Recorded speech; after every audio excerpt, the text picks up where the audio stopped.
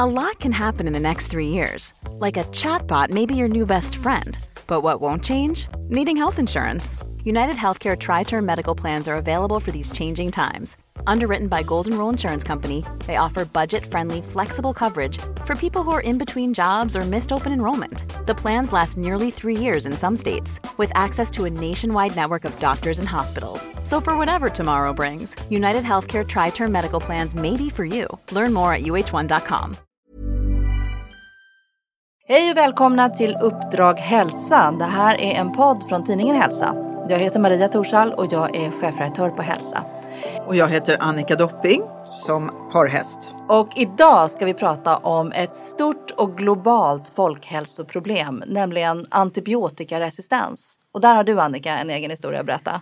Ja, jag tänker på här månaden när jag var med min tonårsdotter som var tvungen att ta antibiotika för en infektion. Och vi var på en vårdcentral i Täby på en helg och det var en ganska ung kvinnlig läkare som jag tänkte var modern i sinnet. Så då när hon skrev ut det så sa jag, ja det är klart då måste hon ju ta probiotika parallellt förstås. Eftersom den här slår ut alla bakterier, goda som onda. Och då tittade hon på mig med ett lite överseende leende och antydde att jag inte var högbegåvad och sa att ja, det där kan du ju alltid ta om du tror på det. Och då sa jag, men det finns ju massor med studier som belägger hur viktigt det är att kompensera de som slås ut. Nej du, det finns inte en enda vetenskaplig studie som har belagt det. Och om det hade hänt, då skulle vi veta det. Men ta det du om du tror på det. Och det här gjorde mig så upprörd så att jag använde då den plattform som vi har till buds nu i väldigt stor utsträckning, nämligen Facebook, och skrev om det här och fick väldigt många reaktioner där man kände igen sig med den här lite arroganta attityden. Har du varit med om det också? Ja, inte riktigt. Jag var hos en läkare och fick antibiotika mot borrelia för något år sedan och då sa hon ta probiotika och jag gick väl hem och åt yoghurt eller något för jag visste inte vad jag skulle göra. Men jag vet någon som vet vad jag skulle ha gjort, tror jag åtminstone. Det är vår gäst idag, Peter Rothschild, välkommen. Du är koncernchef för BioGaia, ett börsnoterat globalt företag inom biotech och hälsa med just probiotika som en väldigt viktig produkt. Vad tänker du när du hör det här? Ja, tack så mycket att jag får komma hit och jag tycker att det var väldigt intressanta upplevelser som ni båda haft för att det ger väldigt mycket tankar med en gång och det finns, precis som du sa Annika, det finns många bra studier faktiskt. Och det är ju tråkigt då att inte läkarna har fått ta del av det. Mm. För där finns evidens, precis som man i läkarvetenskapen vill ha. Att det inte bara gör så att man får mycket mindre biverkningar när man använder antibiotikan. Alltså man brukar ju ofta få både illamående och magproblem. Men också att det bygger upp immunförsvaret.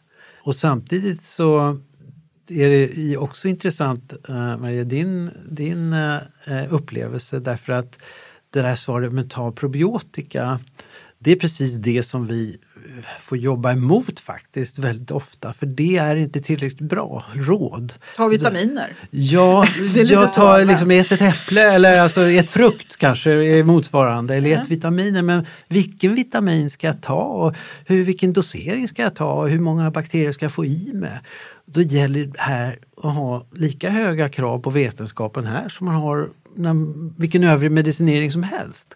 Och därför hade svaret kanske varit att du ska ta en probiotika som heter si och så. Och sen ska du ta en tablett om dagen eller i 15 dagar.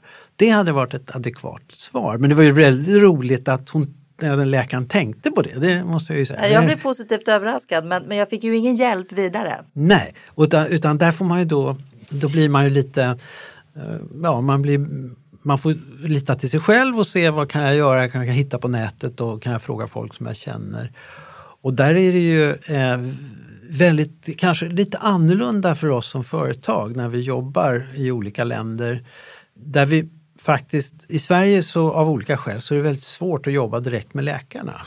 Medan i andra länder så använder vi använder oss av distributörer som besöker läkarna hela tiden. Så de har cellstyrkor och experter som faktiskt hjälper till med utbildning av läkare. Det är väldigt mycket konferenser också där läkarna går dit frivilligt. De får inte betalt eller någonting sånt där, utan de går dit därför att de vill lära sig nya saker. Så det är Tyskland till exempel ordnar vår distributör jättestora konferenser. Det kommer 1200 personer kanske, 1200 läkare, barnmorskor, sjuksköterskor får information inte bara om vår produkt eller så, men om överhuvudtaget de är inriktade på barn de här just. Och då får de information om hur använder man den här produkten tillsammans med antibiotika. Och då är det vetenskapsmän och andra läkare som berättar om det här, så kallade key opinion leaders som kan väldigt mycket om det här. Så det har vi inte riktigt i Sverige. Vi har varför inte lyckats få till det. Det är väldigt känsligt det här för läkemedelsindustrin har verkligen satt i system att bearbeta och nästan korrumpera ibland kåren. Så att det har blivit väldigt laddat. Ja, absolut. Och därför är ju då är det väldigt viktigt hur man lägger upp det. Att det är på ett sätt som gör att det inte kan uppfattas som en muta eller vad ska jag säga. Sen är det faktiskt i Tyskland är väldigt intressant. Där får läkarna, de måste ha ett visst antal poäng i vidareutbildning varje år. Och de här seminarierna de samlar poäng på dem. Så det fungerar väldigt bra. Men då har ju myndigheterna gjort en bedömning att nivån är så hög just på den här typen av utbildning. Så det berättigar till poäng? Det berättigar till poäng. Man får 5 poäng om man ska ha ganska många. Det är 120 poäng eller något sånt där. Och en sån där, sen kan man läsa och man kan göra olika saker för att få alla sina. Men annars behåller man inte sin auktorisation så att säga. Så det är ett jättebra system tycker jag man har i Tyskland. Så det är ju en sak då när man väl tvingas ta antibiotika att man ska göra det bästa möjliga av den situationen. Men det riktigt spöklika globalt sett är ju överanvändningen och felanvändningen av antibiotika. Berätta om... Ja, det är ett globalt hot och WHO har ju också faktiskt identifierat det som det största hälsohotet. Och det är ju så att resistenserna, alltså vad som händer är ju då att de här sjukdomsalstrande bakterierna, de lär sig att göra motstånd mot antibiotikan. Så att antibiotikan fungerar inte. Och det har ju pågått ganska länge. Vi började faktiskt med det här redan på 1990 och sa att det här är farligt. Och försökte hitta ersättning till antibiotika i djurfoder. Och det gjorde vi också, men det var inte tid ännu. Det var ingen som var villig att betala för det egentligen. Men det har blivit ett ökande problem. Idag så är det ju så att man räknar med ungefär 25 000 människor varje år dör i Europa på grund av att man inte har rätt eller någon antibiotika alls som biter. Bara i Europa? Bara i Europa. I USA är det betydligt fler, i hela världen är det väldigt många fler också. Överanvändningen i Kina är enorm. Jag har hela tiden tyckt det här var viktigt, men för några år sedan, det var kanske 3-4 år sedan, så åt jag middag med en kirurg i New York. En väldigt toppkirurg som opererar hjärntumörer. Och han var väldigt intresserad av vad vi gjorde och för han sa men probiotika måste ju vara någonting som kan skydda individerna och kan man undvika att använda antibiotika, tyckte han att det var väldigt lovvärt. Men han sa någonting till mig som gjorde att jag verkligen vaknar upp igen. Och då sa han så här, ja du förstår, det har blivit så att jag opererar hjärntumörer bara svåra. Och idag så vet jag inte vilken antibiotika jag kan använda mig av när jag opererar. Därför när jag opererar långt fram i pannan, i pannlober och så. Det är så nära näsan och bakteriefloran som man har i näsgångar och så. Så där vågar inte jag operera längre, sa han. Utan jag tar nu, de människorna kan jag faktiskt inte göra någonting åt längre. Och det här var 3 år sedan. Och det gjorde att jag sa, men herregud, har det kommit så långt? Hur då att det var för nära näsan? Ja, alltså i och med att det finns väldigt mycket bakterier. När man opererar tumörer så använder man alltid antibiotika. Patienten får alltid antibiotika innan operationen så att man ska undvika infektioner. Och nu är det så att det är hög risk när man opererar väldigt nära näsgångar. Så där är det fullt med bakterier i, med sjukdomsalstrande bakterier. Och alltså idag, jag vet inte, jag har ingen antibiotika att tillgå som hjälper mig. Så jag vill inte operera längre. De här som ligger långt framme, tumörer som ligger långt framme i huvudet så att säga. Det gjorde att vi hade en väldigt trevlig middag och vi fann varandra i det här motståndet mot, vi kallar det resistance. Så vi fann varandra verkligen, men det väckte mig igen och har gjort att vi har i Biogaia engagerat oss jättehårt nu på att hjälpa till mot det här med att försöka undvika resistens. Det görs jättemycket. Det finns många duktiga människor. Strama jobbar med det här. Folkhälsomyndigheten, REACT, en internationell organisation som Motocash, en väldigt duktig svensk läkare har startat och har gjort hur mycket som helst. Men vi har upptäckt att och man jobbar för att minska användningen av antibiotika och det tycker vi är toppen på olika sätt. Däremot så är det så att ingen idag egentligen säger att kan vi inte jobba förebyggande? Man talar om vaccinering, ja. Man talar om att tvätta händer. Men det här med att bygga upp immunförsvaret för att undvika infektioner är det faktiskt ingen som talar om. Och det vill vi tala om. Dels, vi tycker att det finns liksom, det är ju mycket billigare sätt för samhället att nå resultat. Och dels är vi ju oroliga. Jag är orolig för att det här, vi måste få stopp på det här. Jag hörde en intervju en gång för många år sedan, det var nog säkert 20 år sedan, där en forskare sa att antibiotika är så starkt, det är så starka grejer så vi borde egentligen tänka att vi ska använda det en gång i livet. Den gången när det handlar om att rädda liv, då ska vi ha den stora kanonen kvar. Om det är en gång eller 2 gånger, det vet man ju aldrig. Men det är precis det som vi tycker man ska... Antibiotika måste vi ha. Det är ju det. Vi kan ju inte undvara antibiotika då. Men vi måste spara det för de situationer där det verkligen behövs. Så det är ju målet att kunna säga, ja, vi har antibiotika som fungerar. Och då har man då väldigt mycket talat om, ja, vi måste ta fram nya antibiotika. Ja, det måste nya prismodeller för antibiotika. Ja, det är bara det att ta fram en ny antibiotika. Det tar 10 år, kostar kanske 10 miljarder kronor. Och sen finns det stor risk att den här antibiotikan och att patogener också blir, alltså de här sjukdomsalstrande bakterierna blir resistent mot den nya antibiotikan också. Så vi måste tänka nytt. Och det görs mycket på för att man försöker hitta andra sätt att döda de här bakterierna på än med antibiotika och så vidare.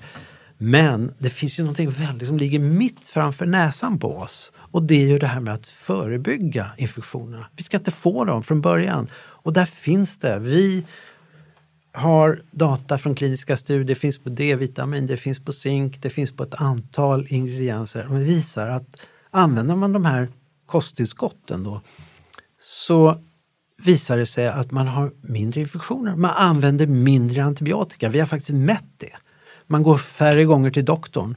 Man kan gå till skolan och man kan gå dagis och man kan gå till sitt jobb istället för att vara hemma och vara sjuk. Och man undviker antibiotika. Det är ju det som, och det menar, det ska man också göra. Vi säger inte de andra grejerna är fel. Vi säger bara, det här måste man också göra. Men är det då en generell lösning att äta de här typerna av vitaminer och tillskott? Eller ska man skräddarsy då det till varje familjemedlem för att det ska vara optimalt? Nej, jag tror att det kan vara ganska generellt för de data som finns, de kliniska resultat är gjorda på väldigt breda grupper och visar generellt oerhört goda resultat och det är faktiskt ganska billiga produkter som ger de här effekterna och däremot kan det vara lite olika geografiskt så att säga, vad vi behöver och doser och sådär. Jag tror det kan bero på, D-vitamin, man diskuterar vilka doser man ska ha och så vidare i olika områden beroende på hur mycket annan sol man får eller hur mycket sol man får och inte. Så att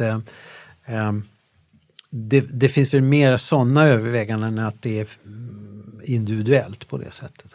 Det är ju självklart att du från ditt företags perspektiv, Peter, ser hur gynnsamt det vore om man konsumerade mer. Men om du tar din humanitära vision, hur skulle det se ut då? Ja, först ska jag säga att vi som företag, vi säljer egentligen ingenting för förebyggande idag. Ja, utan vi skulle gärna vilja, det sticker jag inte under stolen med. Men vi har gjort det här och börjat här för några år sedan aktivera oss ännu mer inom det här området utan att sälja någonting inom området. Vi tycker det är så viktigt. Va? Men det finns mycket, vi gör nu saker som vi håller på, om det hela går i lås så kommer vi sätta upp en stiftelse som kommer jobba med den här frågan. Vi måste ha godkännande från bolagsstämma och så, men vi kommer sätta upp en stiftelse som kommer att stötta det här med att undvika infektioner, förebygga, och inte bara inte med våra produkter, utan generellt genom kanske en annan livsstil och använda andra kosttillskott för att uppnå en bättre hälsa. Så att det Selling a little or a lot? Shopify helps you do your thing however you cha-ching. Shopify is the global commerce platform that helps you sell at every stage of your business. From the launch your online shop stage to the first real-life store stage, all the way to the did we just hit a million orders stage. Shopify is there to help you grow. Shopify helps you turn browsers into buyers with the internet's best converting checkout. 36% better on average compared to other leading commerce platforms. Because businesses that grow, grow with Shopify. Get a $1 per month trial period at shopify.com/work. Shopify.com/work. Quality sleep is essential for boosting energy, recovery, and well-being. So, take your sleep to the next level with Sleep Number. With a Sleep Number smart bed, you can individualize your comfort level and enjoy a better sleep night after night. JD Power ranks Sleep Number #1 in customer satisfaction with mattresses purchased in-store. And now the Queen Sleep Number C4 smart bed is only $1,599. A saving of $300, only for a limited time. For JD Power 2023 award information, visit jdpower.com/awards. Only at Sleep Number stores or sleepnumber.com. Det jobbar vi med, och jag tror att det finns väldigt mycket med att göra att förbättra utbildning hos vårdpersonal, naturligtvis läkare, sjuksköterskor generellt.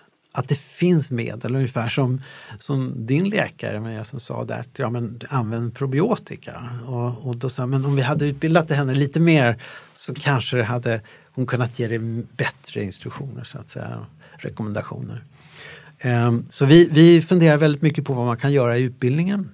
Och där har jag en tokig egen vision, att man faktiskt skulle göra en ny högskoleutbildning som med bas i läkarutbildningen, och sen bygga på med vad kan man göra för att förebygga sjukdom. Och det tror jag skulle vara ett helt nytt yrke. En friskvårdsutbildning snarare än sjukvårdsutbildning. Ja, verkligen. Och där kan man ju ta in, det finns ju mycket att ta in både med motion och vad vi äter och vilka tillskott vi har. Men att vi har någon expert som kanske har tillgång på vårdcentralen, där vi kan gå och få våra, så att säga, råd som är väl underbyggda. För det är väldigt svårt för en konsument idag att förstå vad som är bra eller dåligt. Ibland är kolesterol bra, ibland är det dåligt och så vidare. Men om man hade någon att gå till som hade en gedigen utbildning i det här med förebyggande. Läkarna kan ju mycket om kroppen, men det är inte deras specialitet. De är ju där för att lösa någonting när det är ett problem. Men jag ser faktiskt ett behov av en sån ny yrkesgrupp faktiskt. Förebyggarna, det blir lite försäkringsbolagstänk liksom. Ja. Hur kan vi undvika bränderna som är gedigen kunskap och riskbedömning, och hur kan vi förebygga? Det finns ju en massa åtgärder när det gäller hus och bilar och sådär. Men det är inte så bra på människor. Ja, det var nu var det en studie som jag har inte tittat så noggrant på den, men jag såg bara en kort sammanfattning. Vi ska titta lite mer på den. Men högdos vitamin D, där man sa sig spara oerhörda summor på sjukvården därför att man undviker sjukdomar. Så att det finns mycket att titta på och mycket att göra. Och det behövs bra professionella människor som kan hjälpa till att bedöma det här. För det är inte lätt. Jag som konsument har ju svårt att ta till med det här. Det är oerhört komplicerat. Och det kommer information varje dag. Och det är motstridig information. Och vi måste ha hjälp med det, tycker jag. Jag vill själv ha hjälp med det. En spännande tanke. Vi tar bilen till besiktning varje år, men vi besiktigar inte vår egen hälsa. Mycket bra parallell tycker jag. Vi var där med bilar är vi ju väldigt måna om. Och så men vi kanske skulle vara lika måna om vår kropp och se vad kan jag göra mer för att må bättre. Och då hade man någon som man litade på. Så tror jag att vi skulle spara enorma belopp i sjukvård. Och det är ju ett problem för faktiskt inte bara i Sverige men i hela världen att vi har en åldrande befolkning. Sjukvårdskostnaderna ökar exponentiellt. Läkemedelskostnaderna ökar.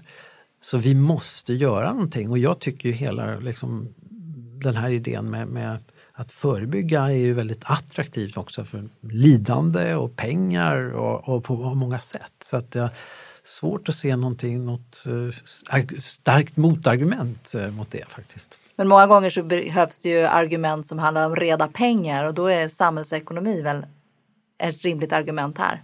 Absolut, och där tror jag att, vi har ju sett det och vi har faktiskt i några av de studier vi har gjort så har vi faktiskt räknat på det, eller vi, men de som har gjort studierna har räknat på det och har visat att det är samhällsekonomiskt lönsamt att betala för kosttillskott mot att man då har mindre sjukdom, mindre mediciner, mer på jobbet. Krasst, man får gå och jobba och producera och vara en del i samhällsmaskinen. Och det lönar sig. Och där tror jag jag skulle gärna vilja väcka den här frågan och få en bra diskussion. Och jag är ödmjuk och det är säkert många saker som inte jag tänker på, men jag skulle gärna vilja få en bra diskussion. Och den tycker inte jag vi har haft. När vi pratade inför den här podden, Peter, så berättade du din egen historia om din hälsa. Har du lust att berätta den för oss här?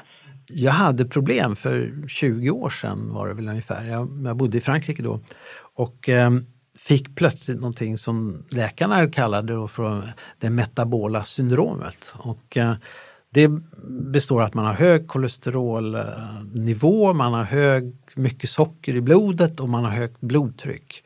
Och det här gjorde jag var helt utslagen, jag kunde inte resa mig från sängen. Först trodde man att det var hjärtat och sen gjorde man lite koll och så kom man underfund med att det var det här då. Och då sa man, nej men du får medicinera med A, B och C och D och det för livet. Och jag är lite feg sådär så att jag läste de här bipacksedlarna och blev livrädd. Och så, oj, kan man få det och det? Jag tänkte, där kan man ju dö bara av medicinerna. Om jag lägger ihop alla mediciner och alla risker så är jag nog säkert död imorgon, tänkte jag. Så min fru och jag, vi slog oss ihop och så där. Finns det något alternativt sätt att göra det här på? Kan man ändra livsstil på något sätt som gör att vi slipper det här? Faktiskt så gick jag då till min läkare som jag hade, en kvinnlig läkare som sa det finns väl kanske en chans. Jag ger inte så stor sannolikhet, men hon var ju då utbildad dietist också. Hon var läkare och dietist. Så hon sa, men om jag hjälper dig med lite råd och dåd här så ska vi provar här i 3 månader, men du får komma hit i princip varje vecka och göra prover för jag vill inte att det går fel, sa hon. Och det var väldigt skönt att ha det där stödet då från en läkare samtidigt som man fick ett alternativ. Och det gjorde då att jag började det och började motionera lite mer och åt helt annorlunda, la vissa saker då, mycket, alltså animaliskt fett la jag av i princip och socker. Och det visade sig efter. Och mjölkprodukter? Ja, just det. Allt det är animaliskt fett i det också. Ja. Så att mjölkprodukter, socker, kött med hög fetthalt la jag av med. Och efter 1 månad redan så gick alla värdena ner till normalt. Eller det tog väl 2 månader kanske. Och sen tappade jag 7-8 kilo. Och där, peppar, tar jag 3 så mår jag bra fortfarande efter 20 år och håller den livsstilen. Men det var ju en upplevelse som verkligen, jag var väldigt glad att jag hade den upplevelsen för att jag ändrade ju mitt sätt att leva och mår mycket bättre. Äta är frisk och å ena sidan och mat som medicin, det finns många begrepp där vi tror att medicin är små burkar med piller i olika formationer och färger. Sen har jag ju också då under lång tid ätit våra egna produkter som gör att jag mår bra. Probiotika varje dag? Varje dag, ganska många.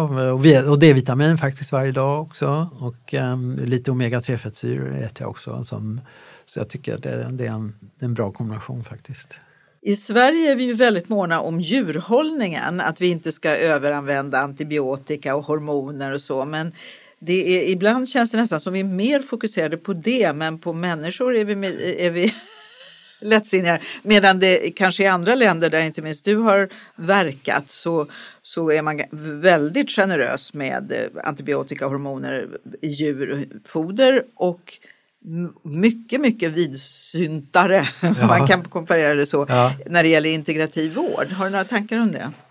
Ja, alltså min erfarenhet är från Frankrike och när det gäller vård, alltså personliga erfarenheten för vård. Och det var väldigt spännande och som jag sa, tryggt att veta att när jag gick till en läkare så hade de också, många av de läkarna vi gick till och med barnen också, de hade alternativ utbildning. Homeopater, dietister, nutritionister som hade nästan dubbla utbildningar och det kändes väldigt tryggt. Och så de kunde rekommendera båda delarna och så sa, ja men går det fel så då får vi sätta in någonting. Hårdkrutet. Ja, just det. Vi fixar det här nog utan antibiotika, sa de först. Men det var till exempel, jag kom på med barnen med öroninfektioner.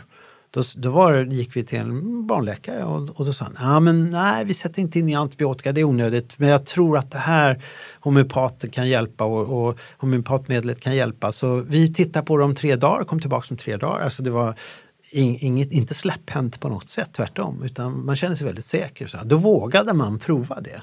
Och sen därefter har vi ju aldrig gett våra barn någon antibiotika när de hade öroninfektioner. Det var slut med det. Och det har visat sig sen också att det i studier att det går placebo är lika bra som antibiotika faktiskt. Efter en vecka så är den borta i alla fall. Jag har motsatt erfarenhet faktiskt från Hongkong där jag fick lära mig att fråga om antibiotikan som de tänkte sätta in på mina barn var bredspektra eller smalspektra. Och det var ett begrepp som jag överhuvudtaget aldrig hade stött på i Sverige, men där fick jag lära mig det. För bredspektra, om jag förstår rätt, slår ju då ut allt.